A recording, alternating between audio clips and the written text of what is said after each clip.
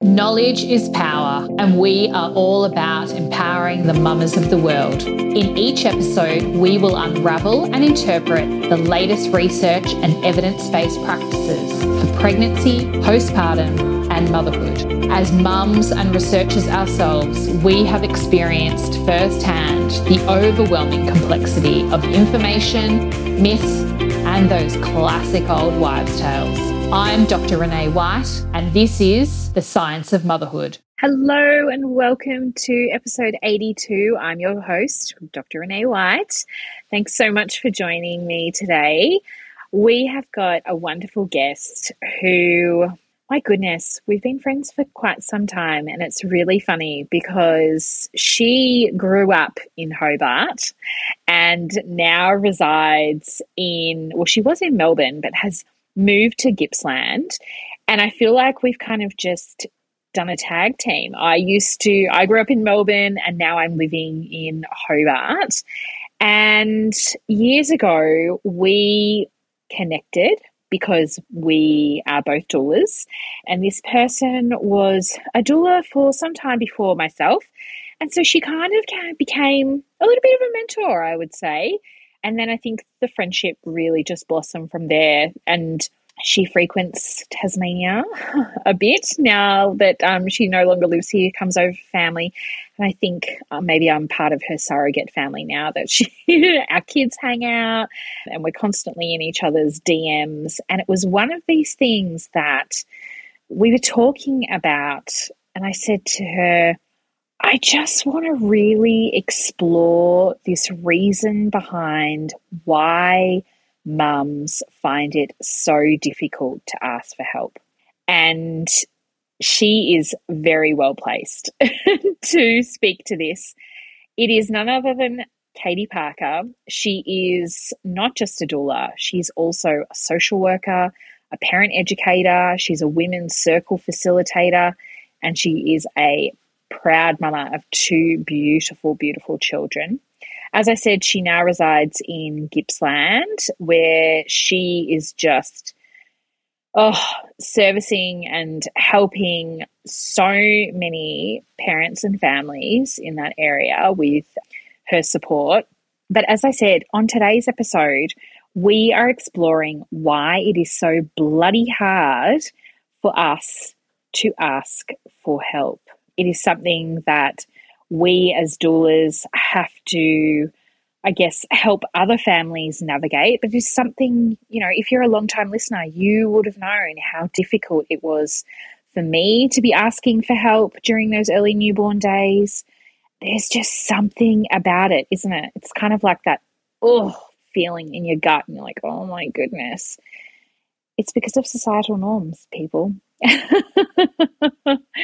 It's because we put ourselves on pedestals and there's this huge misconception that we are, superheroes and that we can do it all. But in this chat today with Katie, we take a really deep dive into the reasons why, and then also the practicalities around how we can start to shift that feeling and start exploring opportunities for asking for help. So I absolutely know that you are going to find this episode so, so valuable. Get your pen and paper. There are so many nuggets of gold in this. It is absolutely wonderful. So without further ado, here is Katie Parker. Hello and welcome to the podcast. It is my very good friend, Katie Parker. What a welcome. How are you, darling? What's happening? What is news? How are you feeling? Oh, I'm really well, thank you. It's so nice to finally be here. Yes. Yeah, it's good to be here. It's a freezing cold day here in Gippsland in Victoria, but you're probably sharing that down in Tassie too. Yes, it is. Well, you would know because you are a Tassie girl that it is deceptive because from sitting inside your house, you're like, oh my goodness, what a beautiful day, the sun's shining. And then you go out and you're like, get a slap across the face. You're like, oh no, it is crisp as snow on the mountain. Oh, how beautiful. How beautiful. I know. That's the best part about Tassie, isn't it? It's a beautiful winter, unlike Melbourne. Now, everyone would have heard from the introduction that you are just an amazing person. And we've been trying to do this interview for quite some time. We've been playing cat and mouse. You are Fill Your Cup's resident mental health expert. And I just wanted to share with listeners what that actually means, because I think that's really, really important. And also, I think speaks to one of the reasons why I love you so much. And I was like, when I created this doula village, one of the things that was identified very quickly was the fact that obviously you being a doula yourself, you will know this. We take on the emotional load of a lot of mums in our work. And so I was trying to work out a way where we could lighten the load of doulas and provide them with an opportunity for some debriefing, because that's really important, but also an opportunity to learn from an expert around managing some self-care, learning some language to help clients, and having someone to facilitate, case studies and things like that. And I first came across your work very early on when I entered the doula kind of industry, and I was mesmerized. I was like, oh my goodness. And we were just saying offline, I'm looking at your qualifications and certifications, Katie, and one would describe you as a high achiever. Bachelor of Arts, Bachelor of Social Work, Masters of Palliative Care, Accredited Social Worker, NDC or Possums Practitioner, Motherhood Studies Certified Practitioner, Perinatal and Infant Mental Health Trained Practitioner. The list goes on and on. Is there anything that you haven't done that you are wanting to do, Katie? Like, have you got anything else on your list? Oh, my PD to-do list is huge. Love it. I love it. I love it. Tell the listeners, I guess, who you are, first of all, and I guess this collection of wonderful intersecting qualifications. How is that all speaking to the work and the person that you are at the moment? Good question. Well, my background is in hospital social work. So that's where I came from. So I did that for about 13 years. And after the birth of my second child, we were travelling for a year with my partner's work. We were just travelling around Australia, and I got into the world of personal development and started listening to podcasts and doing courses and this sort of thing, and discovered that year that there were other options in life. You didn't have to be a hospital social worker forever. There were other things. And so that year was all about learning about what my values were and what really lights me up, and actually what I wanted to be doing. And I happened to stumble across this postpartum doula training, newborn mothers, on during a Facebook scroll one day, and it was like a calling. Like, it wasn't even really a conscious decision. It was just like, oh, yep, that's what I need to be doing. And then signed up to the webinar for that, part of Julie Jones's launch for that program, and then jumped straight into the course without really much of a thought. And became a postpartum doula shortly after that. And since then, so that was sort of end of 2018, shortly after that we moved to a very small town in Gippsland where I started. So we were in Melbourne previously. I am Hobart born, but we've just swapped houses, by the way, everyone. we have, and I was a little bit jealous when I saw you were moving to Tassie, my hometown. And so started up this business in this new town where I knew not one single person. Anyway, and it's sort of just gone from strength to strength. So I started off more in the postpartum doula role, doing in-home support and running some workshops and that sort of thing. And then I really felt, I sort of thought, well, I've got this social work qualification, and so how can I bring that in? And so it sort of just evolved really organically, really, where I started offering online counselling, and that moved to in-person. And then it's just been this quest of, gaining different skills in lots of different areas. So, I became really interested in women's circles at one stage, and so I've gone off and trained and got some different qualifications around running women's circles. Really fascinated. I mean, my major at at the University of Tasmania was sociology. So I was really interested in, the sociology of motherhood and came across Dr. Sophie Brock's work. And that's when I dived into, doing her motherhood studies certification for practitioners. I've actually done that twice now. Such a rich, deep course. And so, I think that really has informed my work with mothers, probably most of all, really understanding the social context within which we live and how it's where, like, so much of our identity as mothers and how we, just live our lives is as a result of social conditioning and, based on the social, like the culture that we've grown up in. And so I think learning that was so key in my own journey as a mother, learning about the perfect mother myth and all the shoulds of, perfect motherhood, and learning all of that really helped me drop a lot of the guilt that I carried as a mum, particularly as a mum in business as well. And so because it was such a big sort of personal growth journey for me, I just became so passionate, I suppose, about sharing that with the other mums I worked with. So that's how I, went down that path.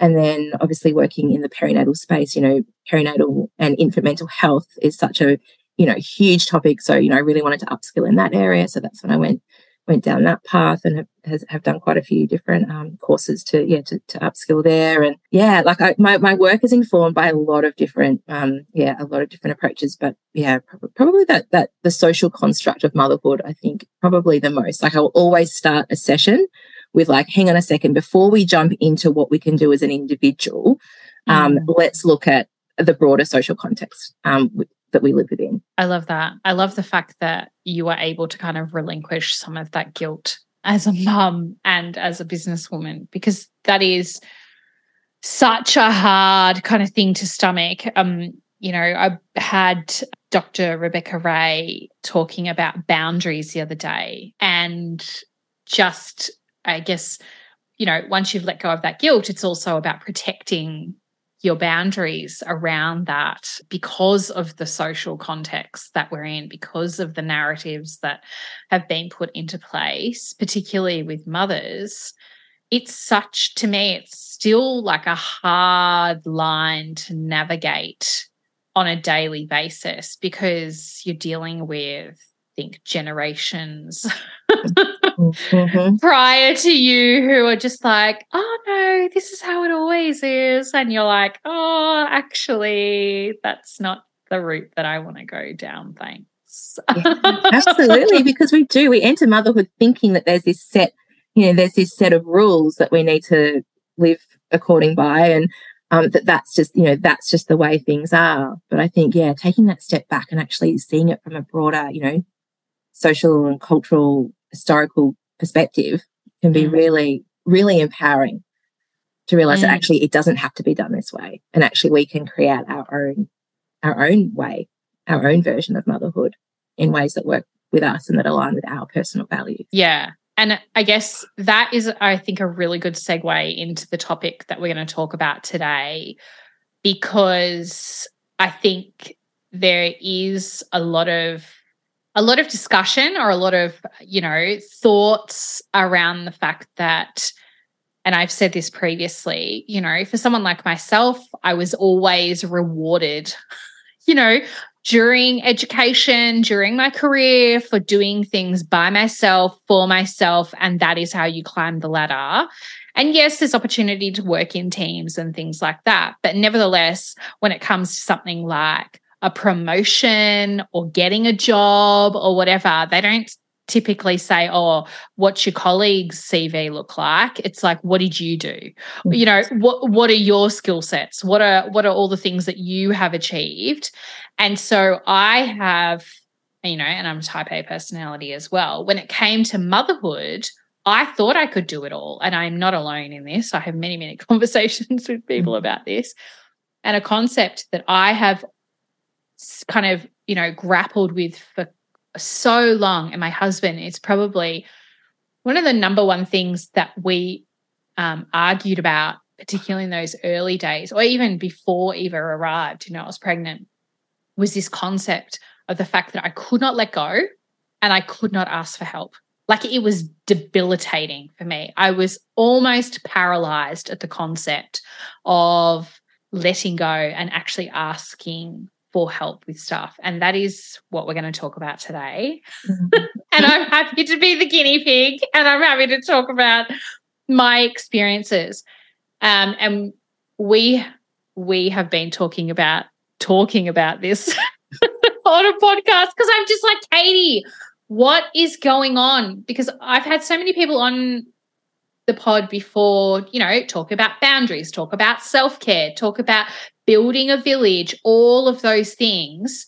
But fundamentally, it comes back to asking for help. Why?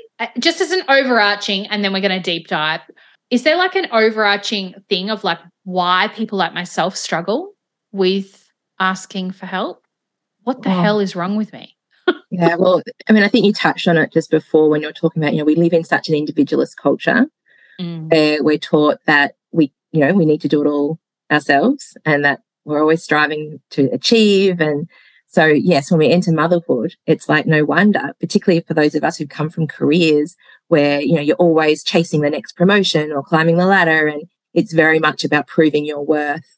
You know, what you can achieve. So it's no wonder then, you know, we struggle when we hit motherhood. So it's so layered. Do you want me to just dive in to start? Dive in. Let's go because there's so many. I think it is highly complex. I think it's multifactorial. I mean, I could sit here and go, I have an issue with perfectionism, which, you know, is a mask for, you know, just this fear of failure. I know that for a start. Thank you, Brené Brown.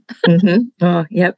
But talk to us about the things that are going on. Yeah. Well, I might just start by sharing my own personal, and this is more because I'm coming from a mental health practitioner perspective. In my postpartum, I really struggled after the birth of both of my babies. And I vividly remember the thing that prevented me from reaching out for help was that I was fear of judgment. Yeah. And I thought that if I go and see another mental health professional, they're going to think, what the hell? Like, you've got the skills. You should know what to do. This is your work, you know. And so from that perspective, that's where I really struggled. Another reason I really struggled was because it wasn't like I went down into a hole and stayed in the hole for a prolonged period. It was very up and down. I'd have some really, really low days, and I self-administered the EPDS, Edinburgh Postnatal Depression Scale. You know, I was rated so highly, and I was like, right, okay, you know, tomorrow I'm going to reach out. I'm going to make an appointment, and then like the next time, I'm actually feeling okay again now. Today's an okay day. So I was just up and down and up and down. And also just didn't have the people around to ask as well. Like, you know, a lack of family. We just moved both times, actually. I had a baby. We just moved house when I was in the late stages of pregnancy. Do not do that, people. Don't do that. I did the same thing. Oh, gosh. So, you know, moving to a new area where I, didn't have, a pre-existing village. And it was a time factor as well. And this is something I try and share with potential clients all the time. It doesn't matter how you show up to your appointments. If you bring your baby, whatever the situation it is, because I was the barrier for me was that I didn't have anyone to look after my son. And this is when I had just had the one child. And I was actually, this is embarrassing to admit, but I was embarrassed to say my father-in-law or to other people in my life, oh, hey, I'm just booking in to go see a psychologist. Can you look after my son for an hour? Like it was this, even as a mental health professional, and this is only like 8 years ago, you know, not back in the dark ages or anything. Like there was still this shame I had around it. So that I wasn't coping. So that's my little personal story as to why I found it hard. And I wish I had have known that I could have just taken my baby along to the appointment with me, or that sort of thing. But yeah, thanks for sharing that. Yeah, that's okay. That's just a little personal insight. But yeah, look, as we said, multi-layered. I think to start with, sometimes as mums, we don't even know what our needs are. Yes. All the yes to that. So I'm just like Pandora's box of mental load. Yeah. So one is you don't know what your needs are. So that's step number one, really, isn't it? To actually identify what your needs might be. Yeah. And then because if you can't work out what you need help with, then how are you supposed to ask for it, you know? Yes. Yeah. So that would be, I think that's a really important point to just identify, first of all, what are my needs? Because so often we are so swamped and drowning in the mental load that we don't have 5 seconds to even think about what it is that we're needing. Yeah. And it's that classic thing where I actually bring this up in our prenatal sessions with families. So I eyeball the support person, or partner, and they probably think I'm like, I do it in a very comedic way, but I am eyeballing them. And I do say, do not ask, what do you need? Because, or let me know if I can help you. Because just the concept of having to be in that space to be reflective of what you need and, if there's anything I can do to help, that to me is adding fuel to the fire. That's adding stuff to your plate that you don't need. Mm-hmm. So yes, that's a great point. Yeah. And I think, in the midst of exhaustion and sleep deprivation and, huge mental load, then that's really challenging. And I'm the same. So if I'm offering help, it's not just let me know if you need anything. It's I'm going to drop some meals around. Yes. These are the days I can come. Do you have any dietary requirements?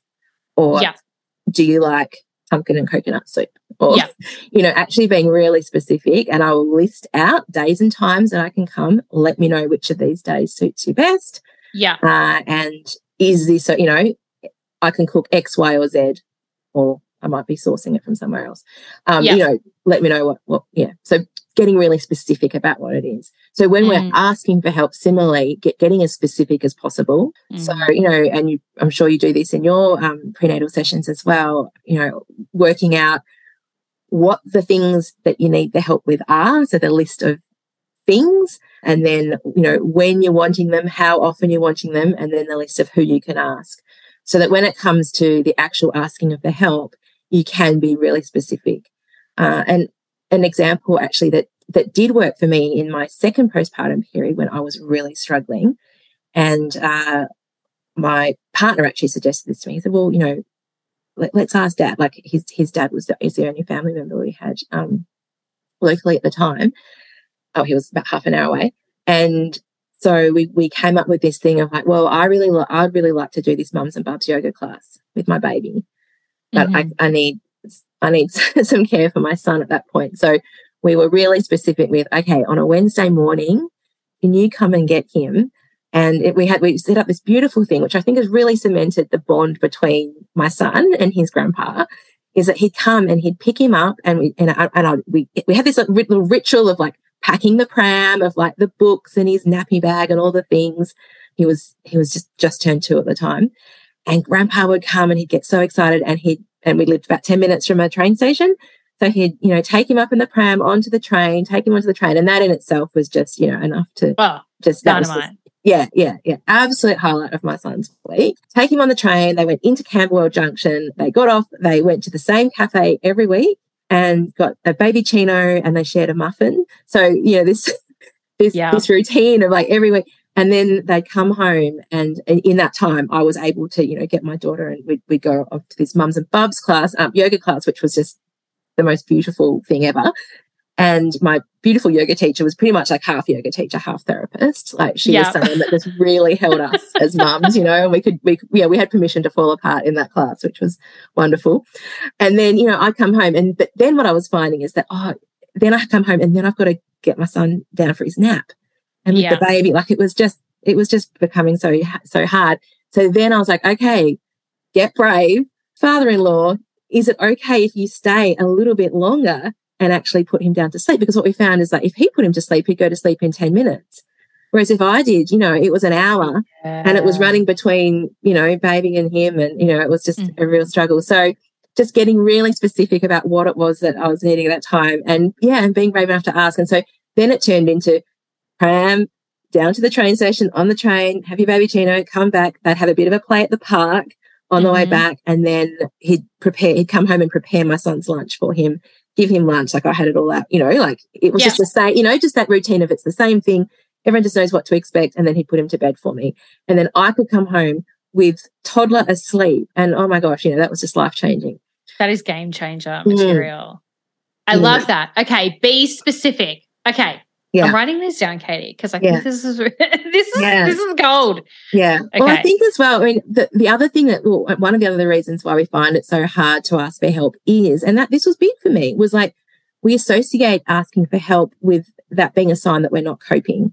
And that's a sign of weakness or failure or in some way that we should, coming back to the social shoulds of, like the perfect mother myth, like we should really be on top of all of this. So if we should really know all of the things because this is our child. Yes. That's what I grappled with. Yeah. Don't you know what to be doing? Like that's what was going on in my head. Yeah. And so you're looking around you and you're saying, you think in your mind, everyone else is coping. Yep. What's wrong with me? That mum over there has got 3 kids. So why am I struggling with only one? Yeah. And so it's this perceived sense of failure, I suppose, if we can't, if we associate asking for help with that we're not coping, and what are we making that mean? Well, we're not a good mum. And so then that, has big implications on our sense of self and our, identity as a mother. Well, I must be a bad mum if I can't cope, and if I need to ask for help, that means I'm not coping. That means I'm, the story I'm telling myself there is that I'm a bad mum. Yeah. And it goes round and round and round again. Yeah. Yeah. Oh my goodness. Okay. Yeah. All right. So, and then there's all the social conditioning. So that's messages from, that we get from the media, from our own family of origin, friends, and these can be just messages that we've internalized. Like, if we're looking around and seeing, well, everyone else is coping, no one else is asking for help, then, that contributes to, that puts up that barrier that we don't then want to be perceived as not coping and as being a bad mum. And there's little comments as well that you receive that can just all sort of just eat away at you. Have you got an example of that? Your face is like, oh yeah. I mean, I'm not going to talk about specific examples for privacy and confidentiality and, the fact that I'm sure people listen to this podcast of my inner circle. But I absolutely agree with that. There are, and it's such a funny time. I feel like when you're pregnant, and it probably goes back to boundaries as well. I feel like as soon as you're pregnant, all bets are off. Evidently, everyone can chat to you about your body, your baby, how you're going to raise them, all of those things. And then, when the baby arrives, everyone's got an opinion, evidently. Like I've never seen any other facet of life where everyone's got an opinion about how you're doing life until it comes to like raising your own children. I find it perplexing. It's intense. But there are just a few things that, really stand out. And I think it's because, you would know as a mother, your brain is completely kind of remodeling during that pregnancy phase. And so you are more susceptible to environmental factors. And when someone says something to you, which could be so off the cuff, but it digs deep. It so digs deep. And like there are things that I've like still haunt me, or I'm just like, I can't believe you said that at all. But I do want to highlight one thing because it's not a negative. It's actually a positive. But this highlights how poorly I was at asking for help. I remember there was a friend of ours who came over. She had 2 kids already, so she was a well-seasoned mum. She knew exactly, like, this is the person that I am now. She came over. She had a packet of Tim Tams for me because she was like, you need the calories, you're exclusively breastfeeding, like, here you go. I probably wouldn't turn up with Tim Tams. Well, I probably would, but I would be like a meal as well. And she's like, I'm not going to stay for long. I just want to know that you're okay. And she would virtually like not sit down. She was just kind of like tidying up around my kitchen. And I remember sitting there with severe anxiety going, oh my God, what is going on? Why is she tidying up? Like, what is going on here? And she's like, before I go, did you want me to do some vacuuming? And my brain exploded because I instantly thought to myself, oh my God, she thinks that my house is untidy and that I haven't got my shit together and that, you know, again, I'm a shit mum, I'm a shit wife, I can't keep a house in order, I've been here all day, all week, you know, whatever. Oh my God, she's like completely shaming me. And I remember Grayson wasn't there. He was at work and he came home and he was like, how was your day? And I was like, you will not believe what happened. And he was like, she's only trying to help. And I was like, she's not helping. I know the house is a mess. And he's like, did you let her vacuum then? And I was like, absolutely not. And now I'm just like, oh my God, why didn't I let her vacuum? Because that would have been so nice to have a vacuumed house. Yes. Oh my God, Katie. Oh, that's such a good example. I've got two really standout examples of a sort of similar thing, but were really positive. And one was when I first had my first child. So I was, you know, very fresh as a mum, like a few weeks in. And it was a friend who wasn't even like she was a work colleague. She was someone who from work, and she came around again, seasoned mum, had two older kids, and she sits down on the couch and she's, how are you? And I'm, oh yeah, all good. And she sat me down and she looked me right in the eye. Oh. She said, how are you really? Oh no. And the tears were flowing. Oh, so tired. I was just like, I'm so tired. And anyway, I think I was feeding my baby at the time. Anyway, so and look, this won't be for everyone either, because I have told this story and other people have gone, oh, I wouldn't have let her do this. But for me, this was just what I needed in the moment. I finished feeding my baby. You know, we changed his nappy. We wrapped him up. She popped him into the pram. For some miracle, he actually did glide in the pram. Usually I had to have him in the carrier. But anyway, and she said, right, lie down. I'm taking him for a walk. And she said, I'll be back in an hour. And that's what happened. I lay down. I did actually manage to get some rest. Wow. And she came back, you know, an hour. And then, you know, I had baby back, and she said, I'm not a cook. Like, this is not my strong point. I'm not going to bring you lots of homemade meals. But she brought some, you know, some soups that she brought from the supermarket. And I just sat there while she heated up these soups in the microwave. Oh, such a small little thing, right? And I just couldn't believe it that, you know, someone was making me this lunch. I didn't care what it was. It was just, amazing. So that was one experience. And then another one was actually after I had my second child, again, in a different part of Melbourne, different work colleague, actually, another seasoned mum. And I remember one day I got a text message and she said, I've just dropped something off at the doorstep, on your doorstep. And it was sort of like in the middle of like sort of dinner time. And I went out and I checked, and there was this card. And what was it? And she said, because being a mum of two is fucking hard. Here's a lasagna. Oh.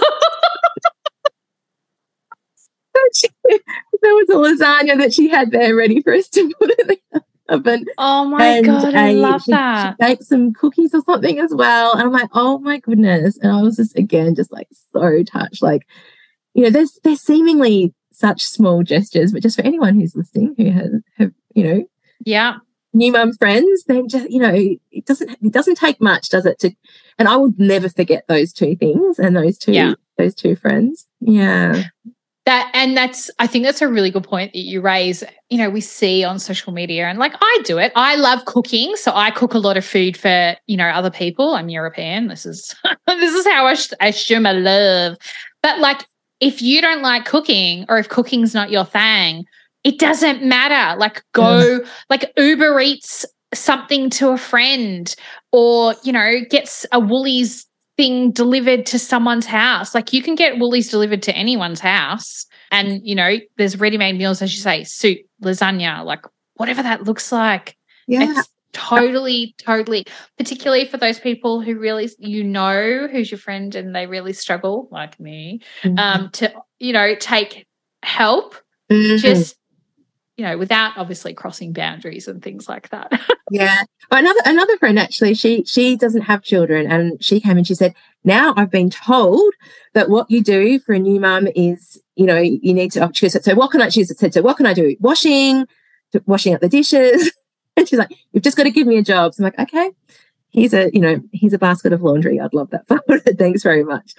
Like it's just those little things. Or I remember going over to a friend, this is after I'd become a mum, because when you have your own kids and oh my gosh, the guilt around what I didn't do for because I was, I had my babies later into my 30s, and so most of my friends had kids by this stage, and then oh gosh, the guilt around what I didn't do for them, what I didn't know, turning up with the very cute pure baby onesie or whatever it was. I'm like, oh my gosh, what was I?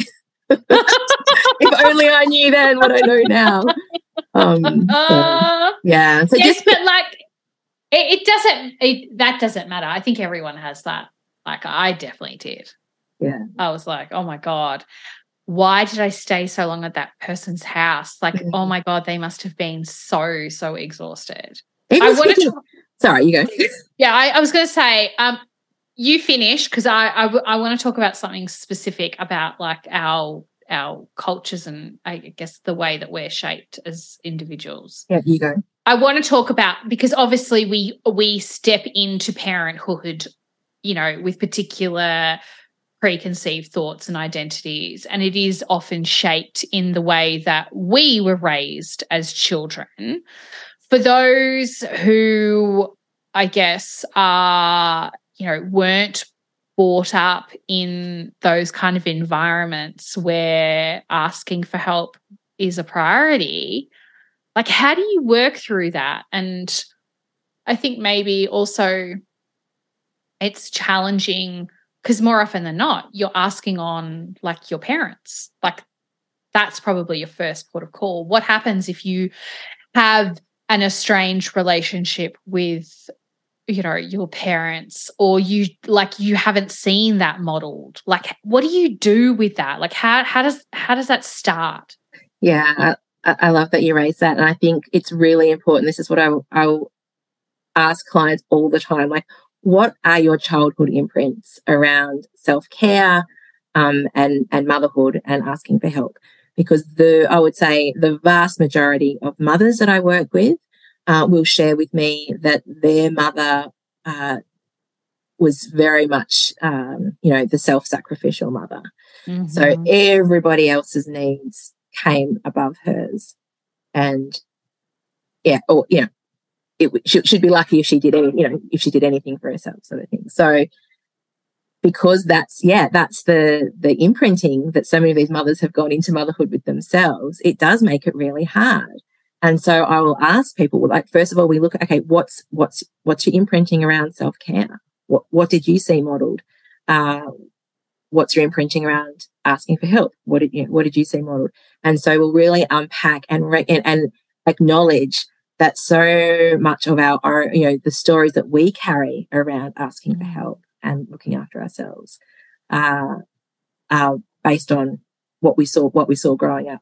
So I think even just identifying that that's not truth, that a mother doesn't have to put everybody else's needs above her own.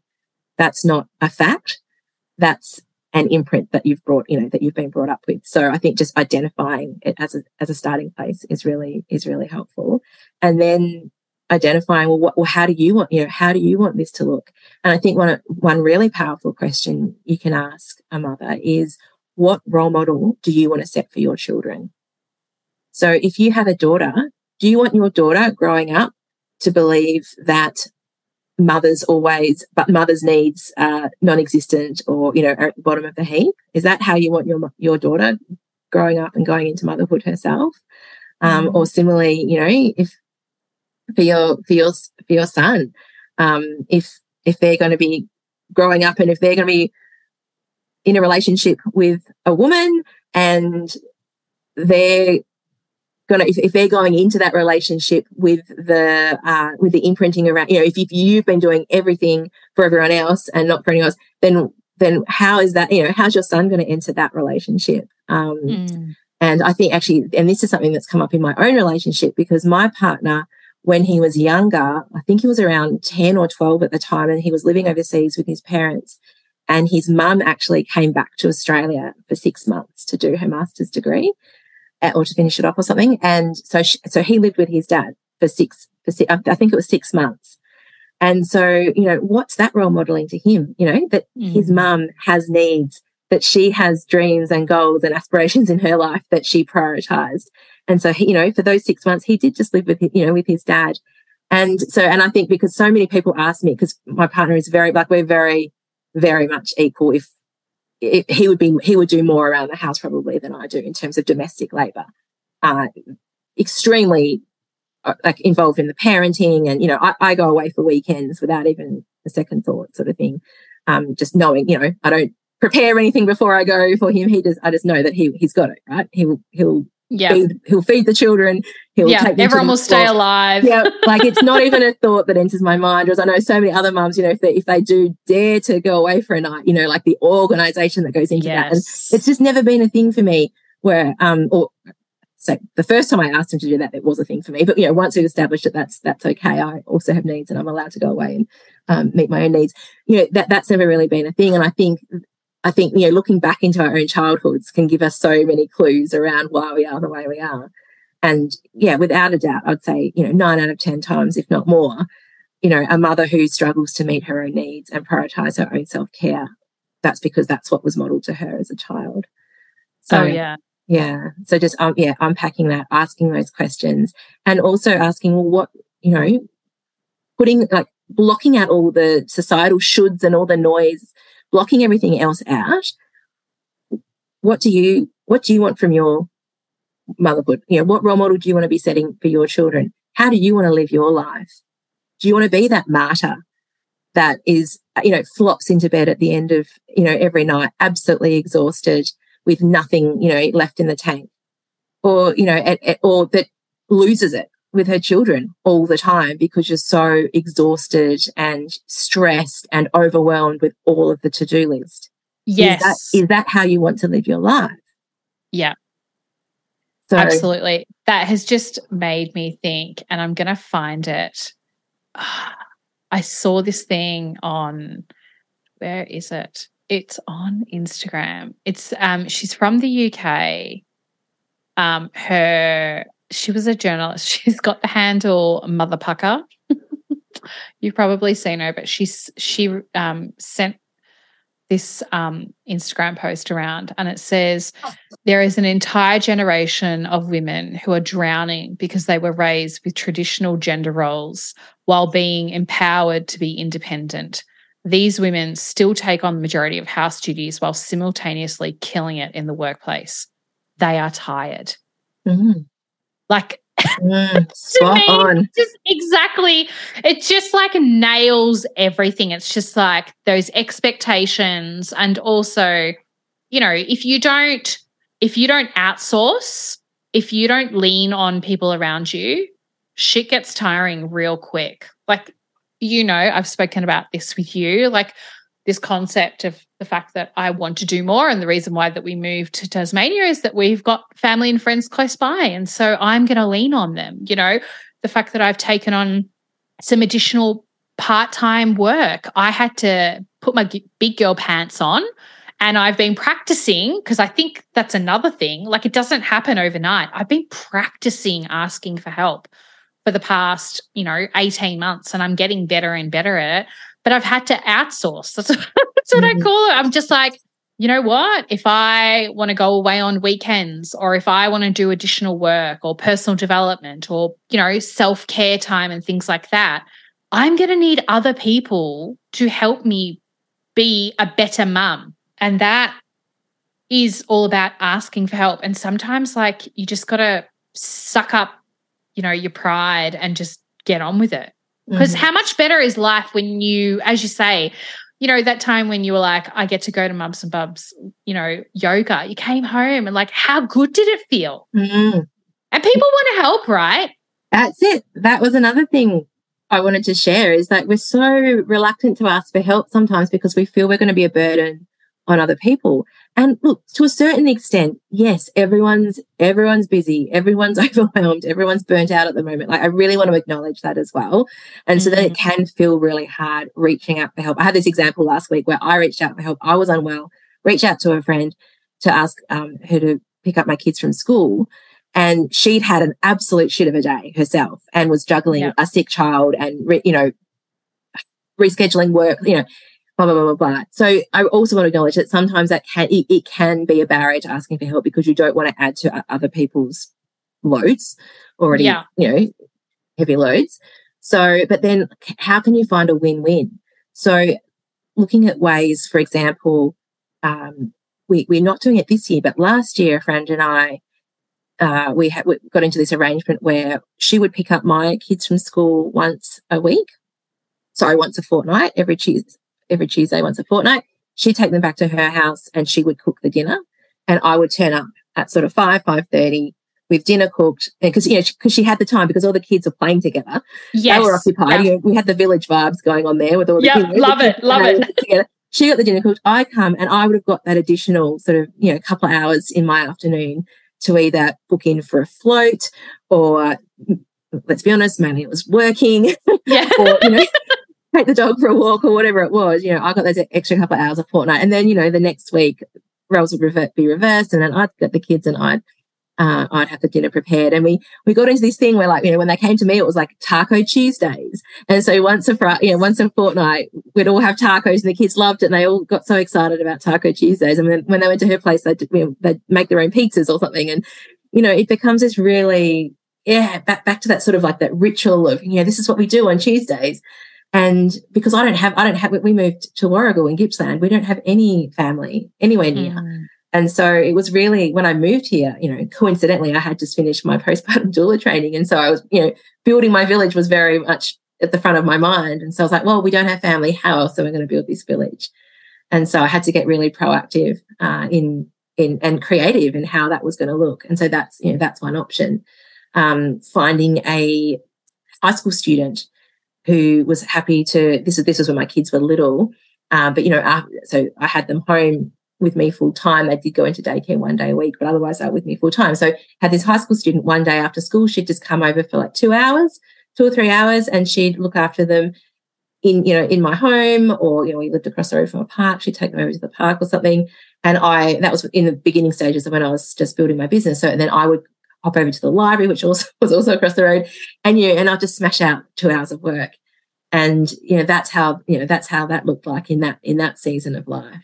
Or other things I've organised have been clothes swaps. I've organised that with friends, and that's just another way of it's like the village is all around for the morning, and we all bring our clothes, and obviously there's really amazing environmental impacts that has as well, in terms of just swapping clothes rather than buying new all the time. And obviously the community connection, and I was new to town, so I pretty much just invited everyone that I knew from playgroup and said, right, everyone else invite all your friends. So that was a way for me to build my social networks in town as well. Or we've also organised meal swaps and potluck dinners and these sorts of things. So there's lots of ways we can do it. And I think those days when I don't have the little kids at home anymore, like both of mine are at school now. But those days when you're home with a baby and a toddler are really super long days. So if you can just pick, and I've had clients, I've suggested this to clients and they've done it and it's worked really beautifully. Just pick one day, whether it's one day a month, whether it's one day a week, whatever it is, just name it that it's like, okay, Tuesday mornings, everyone come over to my place. We're all cooking soup. Bring a vegetable. We're all going to cook a soup. And then at the end of the few hours together, you'll have dinner to take home for that night. And how many benefits does that have? Oh my God. The social connection that, building your kids' village as well. Because we just don't live in that society where we've got all the aunties and the uncles and the community around us anymore. So I love anything like that where I can, where my kids get to form deeper connections with other adults. Because there's an absence.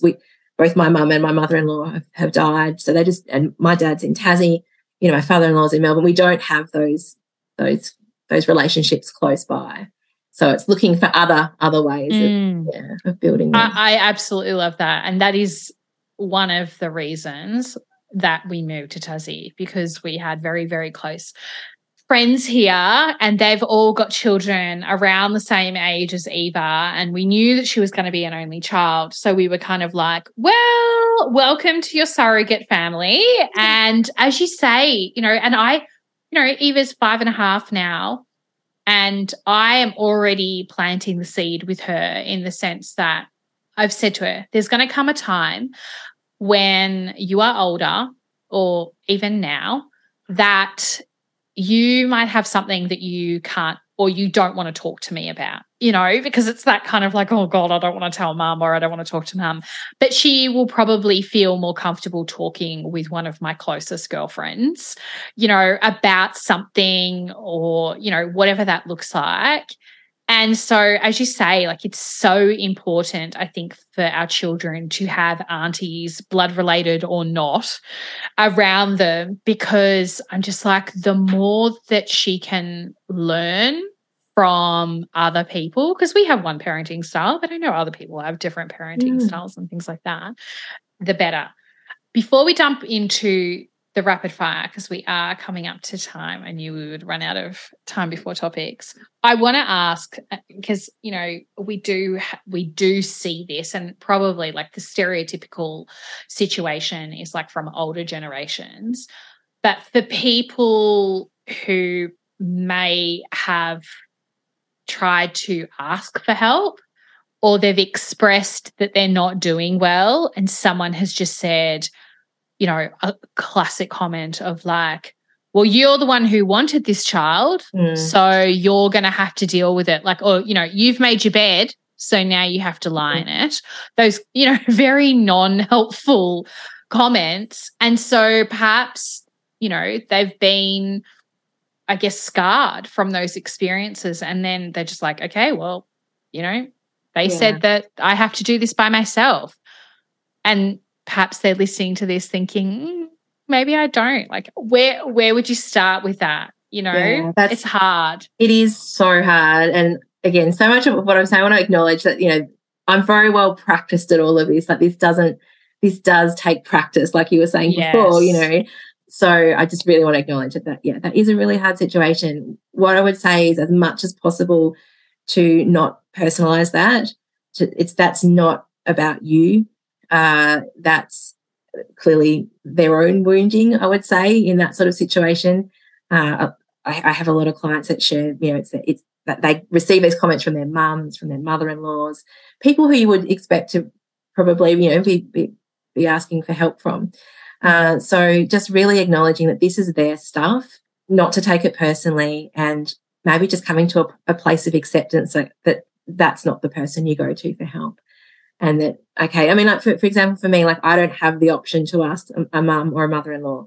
We don't have them around. So, other people might have a situation where, they have toxic mothers or mother-in-laws around, or, for whatever reason, or they're estranged from them, or, that they say really unhelpful, unsupportive comments like that. So just going, okay, that's not an option for me. Like, that's a person that's not going to be providing me with any support, and looking elsewhere, thinking, okay, how else can I get this support that I need, if not from that person I might have been expecting it from. But really, really just, I suppose, having that firm sense of worthiness, that you are worthy of the help, even if that person doesn't think you are, or doesn't see it that way, or didn't receive the help themselves, and so has grown into being bitter and resentful, and is projecting all of their stuff onto you. But you are worthy of help and support. And so when we can embody that and really take that belief system on, then I think that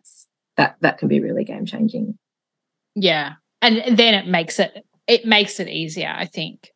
It's so true, just having that self-worth. And I think you then surround yourself. It becomes a bit clearer then who you can lean on as well. Like, once you kind of, as you were saying at the beginning, like, you tune into your values and what it is that you want motherhood to look like, and what you would envisage for your children to kind of have as lessons learned.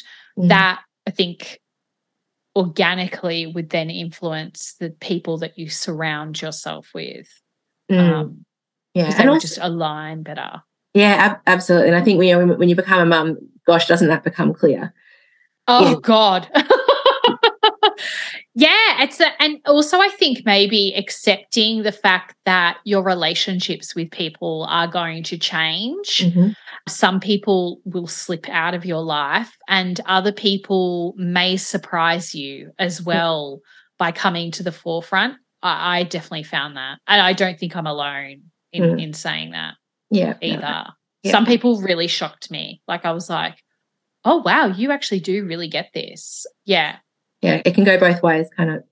It can. All right, let's do this rapid fire, Katie. What is your top tip for mamas to be?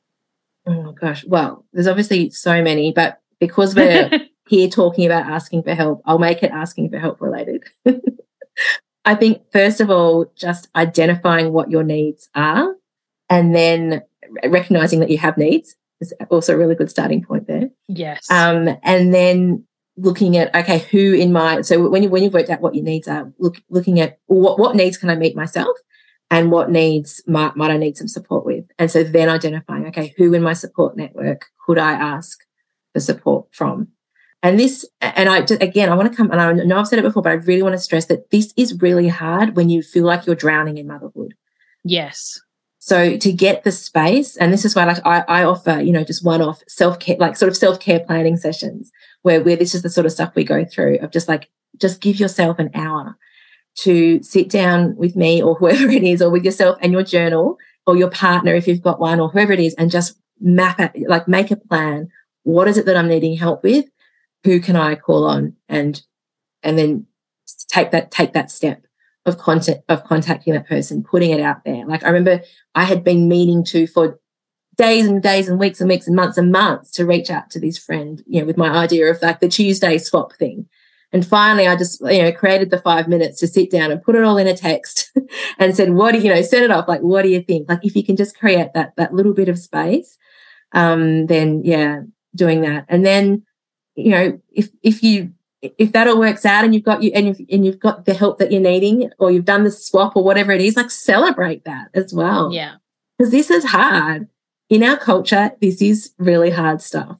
So celebrate the wins and surround yourself, like seek like-minded, people in your life that who share similar values and also are looking for, to build their village too. I love that. I'm always on the lookout for, I'm like, who wants to co-parent? Yeah. Who wants to co-parent with me? I think I threw it up on Instagram the other day and you were one of the first people. It was like a reel on a woman who was like, I live in a commune now and with all my friends, and this is where we are because life is so much easier. And I was like, can you imagine? Mm-hmm. Can you imagine, like similar to, your dinner swap every Tuesday, can you imagine only ever having to like make dinner like once a month? What that would look like. Yeah. And even inviting people around, like just to do the hard shit, like whether it's the washing or just, in that, I remember being in that, having the 2 under 2, being in that period with the baby and the toddler was really, really freaking hard. But even just, but I was fortunate to have some other friends who lived semi-locally who were also in the same boat, had the baby and the toddler. So just having them over and like, yeah. I didn't, it wasn't about cleaning, worried about the state of the house. It was just having that company. And the toddlers did occupy themselves a bit, and generally there was only one baby screaming at a time. And it just makes it so much easier when there's more, the more adults that there are. Yeah. Absolutely. Yeah. Every single time my husband goes away, there is always a message distributed. I'm like, right, who's co-parenting with me this weekend? Mm-hmm. Like, mm-hmm. I'm happy to cook. You guys bring the snacks and, we just work through it. Everything is easier. I'm like safety in numbers, people, safety in numbers. Yeah. Do you have like a go-to resource? Are there any like workshops, books, anything like that you absolutely love for this kind of area? Oh gosh, so many. I'm putting you on the spot with these. Do you know what? I knew you had these questions, and I obviously forgot to prepare for them. You can take a moment. It's okay. Oh, it's just that, okay, a book that I absolutely am loving for all of this is Life After Birth. Yes. Our beautiful friends. Yeah. Okay. And so our last question, which we ask all of our guests, and I've poached it from Brene Brown, is what do you keep on your bedside table? Okay. Well, currently I have a pink heart-shaped rose quartz heart-shaped crystal that I was gifted. This is really special. And the reason it's there is because I lost it for a really long period of time. And during a recent study declutter, I found it again. So I was pretty wow. So now it's taken place on my bedside table. And it was I had a miscarriage in 2020, just before we went into lockdown, and I was actually at Seven Sisters Festival at that time.